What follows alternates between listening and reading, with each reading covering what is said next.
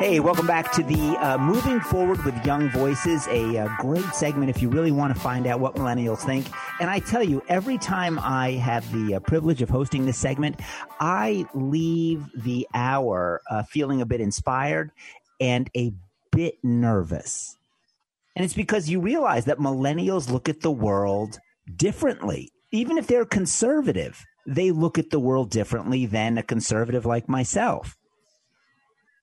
And if they look at it liberally, wow, it's like bat crap crazy. But I mean, they just look at the world differently. This next segment, we have Jacob James Rich on with us. Hey, Jacob, where are you calling in from today? Calling in from right by Corey, Pennsylvania, Gio's Barbecue. I'm actually driving back to Washington, D.C. to watch the riots from my rooftop. Well, if you're much closer to Philadelphia. If you just want to stop by, we can watch them together here in Philly. It's a good idea. And we have Nate Hockman. Nate, where are you calling in from? Currently calling in from Colorado Springs, college campus in Colorado. Okay, great. Hey, and I want to preface this segment by saying, if you watch Fox News, you'll see somebody from the right and somebody from the left, and you really don't know if they believe what they're saying or they're just saying it because, they're the designated Republican or they're the designated Democrat. What I really like about this next segment is that both Jacob and Nate, Jacob's going to tell us why he thinks Trump's going to win today, and Nate is taking the position on why he feels Trump is going to lose. But what I really like about this segment and what makes it completely different from anything else you'll hear is that they've looked at the facts and the evidence for themselves, and this is the conclusion that they've come to. And I think that takes a lot of guts today. Usually people say, well, I'm the designated guy on the right. I'm the designated gal on the left. You're not going to find that here. You're going to find two people who have looked at the evidence and say, this is what I think. So, Jacob, let's start with you because you're taking the position you think Trump's going to win despite all the polling, despite all the information that's out there saying he's not going to be able to turn the corner. Give me the top two reasons why you think Trump is going to pull this out in this election. Well, the top reason is because of how polling works. There's two different ways polls works. Either you just create a poll to try to figure out what a percentage is at a given time, or you have a structured poll that is consistent over time. And all of the polls we're looking at have kind of been created out of the blue. Not that their methods are necessarily wrong, but they kind of defeat the purpose of what polls are. It's incredibly difficult to figure out actual percentages from a poll. The best thing polls are for are finding changes over time because the percentages are usually not that accurate. And when I look at polls that measure consistently over time, such as Republican and Democratic approval by Gallup, then I've actually seen much more reasonable estimates that show that Trump might have the advantage. There was giant Democratic approval when Trump beat Hillary Clinton, and there actually tends to be more Democratic approval among registered voters at all times. But now that we're in 2020, Trump has actually closed that Democratic approval in that Gallup poll. And since I can look at these historical estimates and actually compare them and figure out what the differences were back in 2016, back in 2012, and see that the Republicans have gained ground on the Democrats, I think Trump has a good chance of actually winning more electoral votes than he did previously. I think Minnesota is actually on the table this time. I think New Hampshire is on the table this time. And we'll probably find out at the end of the week or at the end of next week if he wins or not. Hey, Jacob, let me start the same question with you. I think that's a pretty persuasive case by Jacob. But Nate, let me ask you, you've looked at the data and you have the polling that supports your position. You've taken the position that you don't think Trump's going to be able to pull it out this year. Again, what's the biggest reason or the top two reasons why you've come to that conclusion? Yeah, I don't think so. And I'm obviously prepared to be proved wrong because it's very unpredictable and we don't know exactly how things are going to turn out until they do. What I would say in response to Jacob about the polls is the polls could absolutely be wrong, but there's an assumption that if they're wrong, they're going to be wrong in Biden's favor. But that's not always the case. In 2012, the polls undercounted Democratic votes, and Barack Obama won by a larger margin than he was expected to. So the fact, a lot of folks who are arguing that Trump could pull it out are pointing to the fact that the polls might be wrong, but they could be wrong and in a way that actually undercounts Biden voters, and Biden could win by a larger margin. There's nothing set in stone to say that if the polls are wrong, they're automatically going to be wrong one direction or another. So there's a variety of different reasons to think that, Biden is going to be the winner on election day, for the various reasons that have to do with Hillary Clinton being a uniquely disliked candidate, for Joe Biden having a broader appeal with different demographics, et cetera, et cetera. But really, if we're talking just about the polls and analyzing that question, I'm not convinced by the argument that the polls are wrong, because that doesn't tell us which direction that they're wrong in. Well, Nate, let me ask you this, because Jacob's probably dying to ask you the same question. So I'll ask it to both of you. But let's start, Nate. You give the first response.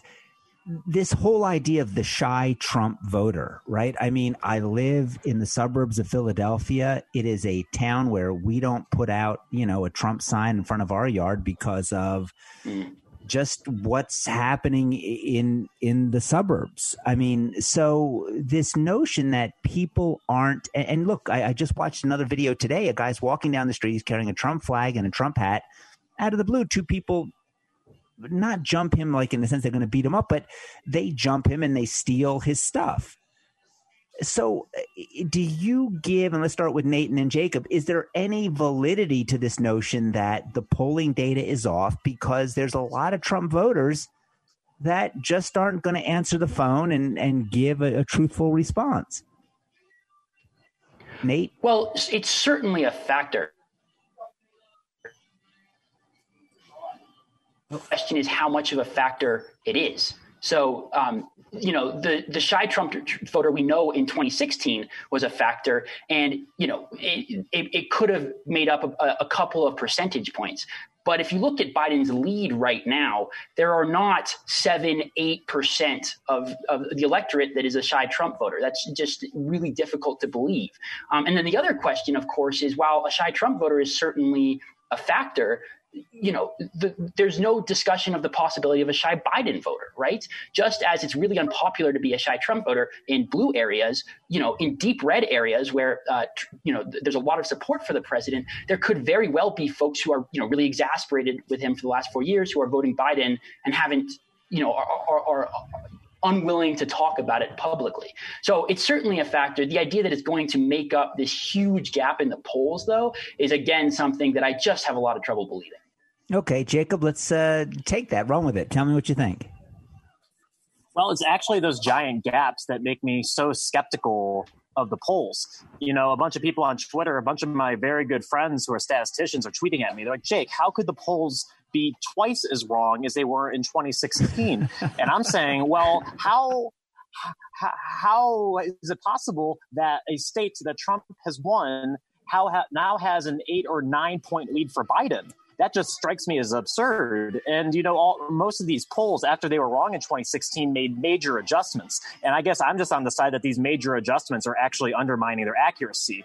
The states that are supposed to now be in Biden's favor by 8 or 9 points that Trump won, I don't know. I think that's very difficult to have. I think that's very unlikely to happen because he's an incumbent. I think we're all forgetting the first rule of politics is that the incumbent always has the advantage. And when you just see such a disproportionate lead for Biden, that just makes me skeptical of all the analysis that's going into it. And honestly, the majority of these polls are actually just sourced from a couple locations, like The Economist and Nate Silver's 538 are cited all over the place. I really like those polls because every time I see those polls, I know that's exactly what's not going to happen in the race. They're basically always wrong. So, yeah, the polls that are separate from that also tend to be leaning towards Biden. But I don't know. There's such a disproportionate lead for Biden that I'm just now questioning the entire methodology. I will say this. What was it? A gentleman in Great Britain who made the $5 million bet last night, the wager. So here's a guy who walks in and puts $5 million. If he's right and Trump wins, he gets $15 million walkaway money. Apparently he's a billionaire and this is, chump change to him. But What do you guys think about that? Because I'm always a believer in follow the money. And in 2016, when you looked at these betting polling, where you place bets on who you think is going to win, Trump was up in that, even though he was down in the official polls. This year in 2020, Biden is winning the, put your vote where your money is, which I think is more valid because you're betting your money. When we come back after this break, let's pick it up there. Any chance that national polls are wrong, but the people who are voting with their money could be right? We'll be back on the Moving Forward with Young Voices program here on the Fed by Ravens Media Network.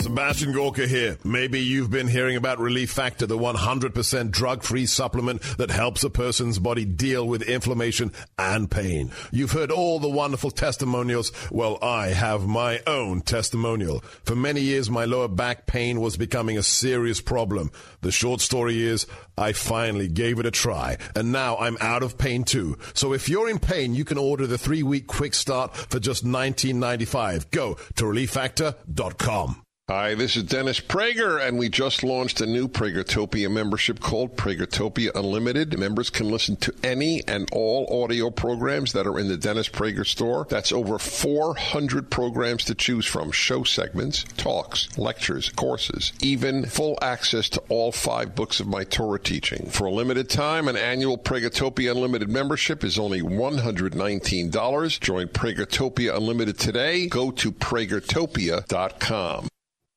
If your credit card bills have gotten out of hand and you care about your credit, call Consolidated Credit now. If the interest rates on your credit cards are so high, it'll take years to get out of debt. Call Consolidated Credit now. They've helped over 6 million people with credit card debt. Without destroying your credit, they can consolidate your debts into one lower payment, reduce your interest rates, and get you out of debt fast. The program works. Call Consolidated Credit now. Call 800-406-0046. 800-406-0046. That's 800-406-0046. Consolidated Credit Counseling Services, Inc., 5701 West Sunrise Boulevard, Fort Lauderdale, Florida, 33313. Licensed by the New York Department of Financial Services and by the Vermont Department of Financial Regulation. Maryland DM 1492. Oregon DM 80092. Licensed by the Virginia State Corporation. Commission license number TC 83. Service may adversely affect an individual's credit. Non-payment of debt may lead to additional finance charges or collections activity, including legal action. Not a loan company.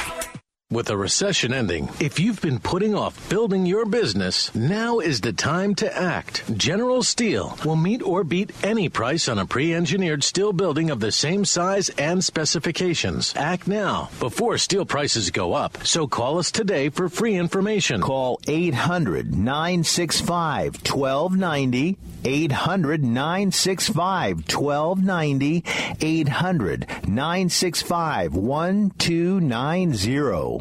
Now you can fly anywhere in the world and pay discount prices on your airline tickets. Book a flight today to London, Paris, Madrid, or anywhere else you want to go. And pay a lot less guaranteed. Call the International Travel Department right now at Low Cost Airlines. 800-215-5141.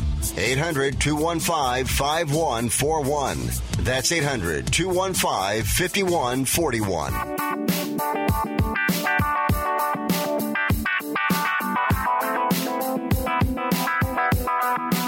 Hey, welcome back to Moving Forward with Young Voices. Happy to have on Jacob James Rich, who's explaining why he thinks Donald Trump is going to win Election Day or the election. And we have Nate Hochman, who believes that Joe Biden is going to walk away with the presidency after all the votes are in. Before we went on break, I just raised the question of the betting markets. Are they doing a better job than the polling markets? And during the break, guys, I shared this one poll with you over in Europe.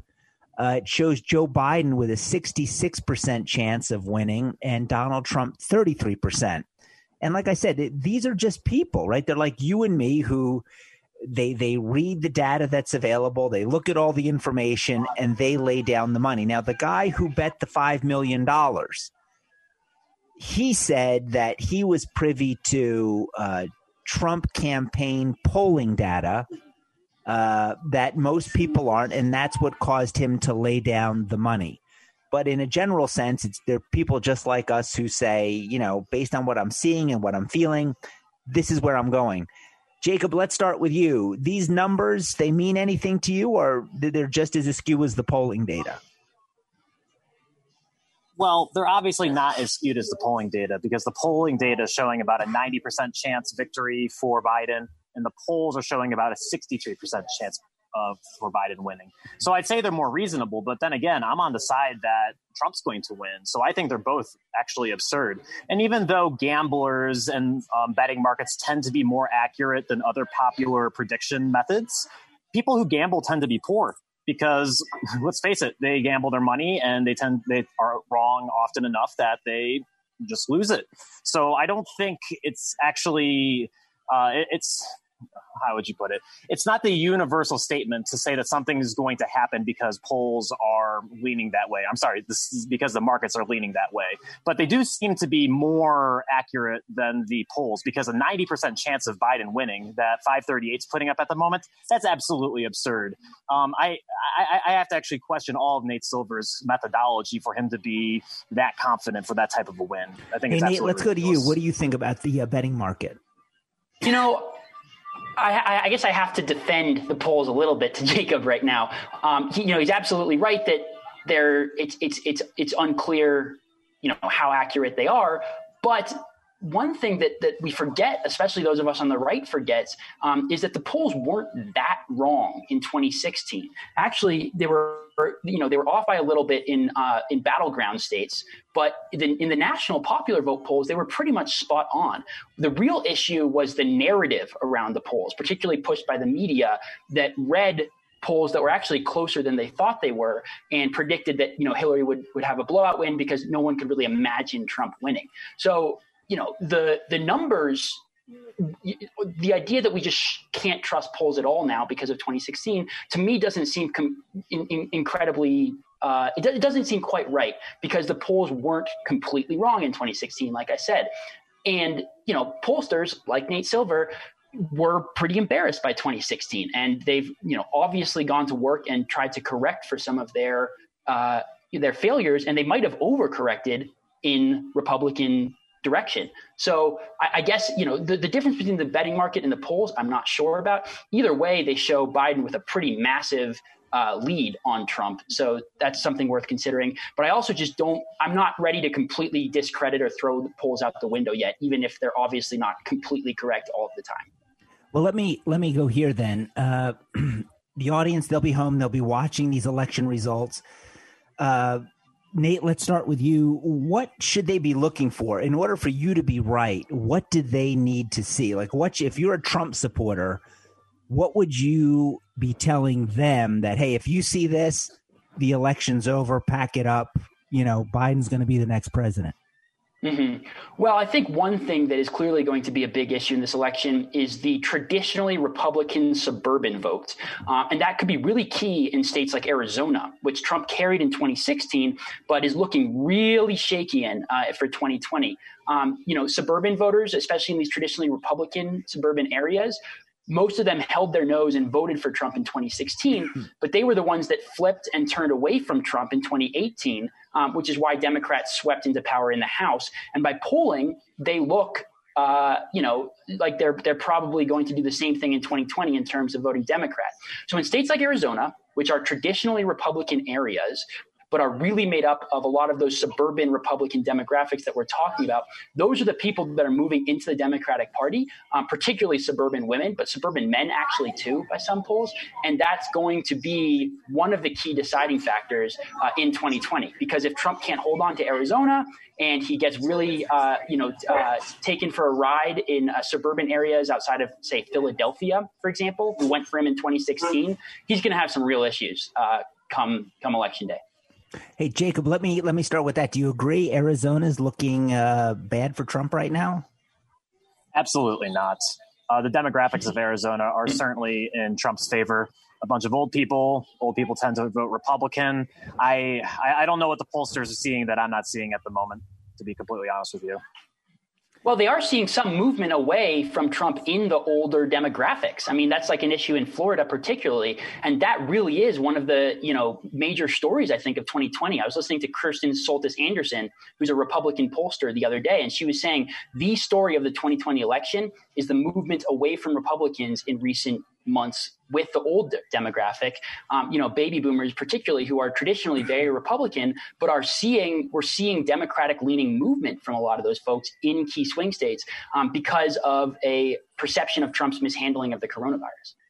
I think that's actually true, Nate, and I'm glad you point that out. In addition to that, I mean, there's actually fewer baby boomers and fewer old people because, we face it, I mean, 4 years, a few of them died. And also you have a whole bunch of people moving from California to Arizona. A whole bunch of my friends from California actually just moved to Arizona, and they're all Biden supporters. I have to be completely true about that, 100%. But one thing that I also think is undercounted is how much more of the Hispanic population Trump is going to be getting in this election. Yes. I think a substantial amount of them are actually moving towards him. A bunch of my friends were complaining that a bunch of their Mexican and Hispanic relatives have Trump signs in their yards, and she was blasting on Facebook all about it. And I was like, oh my goodness, this is quite a development. But the more I talk to Hispanic Americans, it seems to be a movement. It seems to be a thing that's happening. So we have shifting demographics, of course, but we also have shifting preferences among all the demographics. I also think Trump's going to be winning a much higher percentage of the black vote than Republican has, including himself, in a very long time.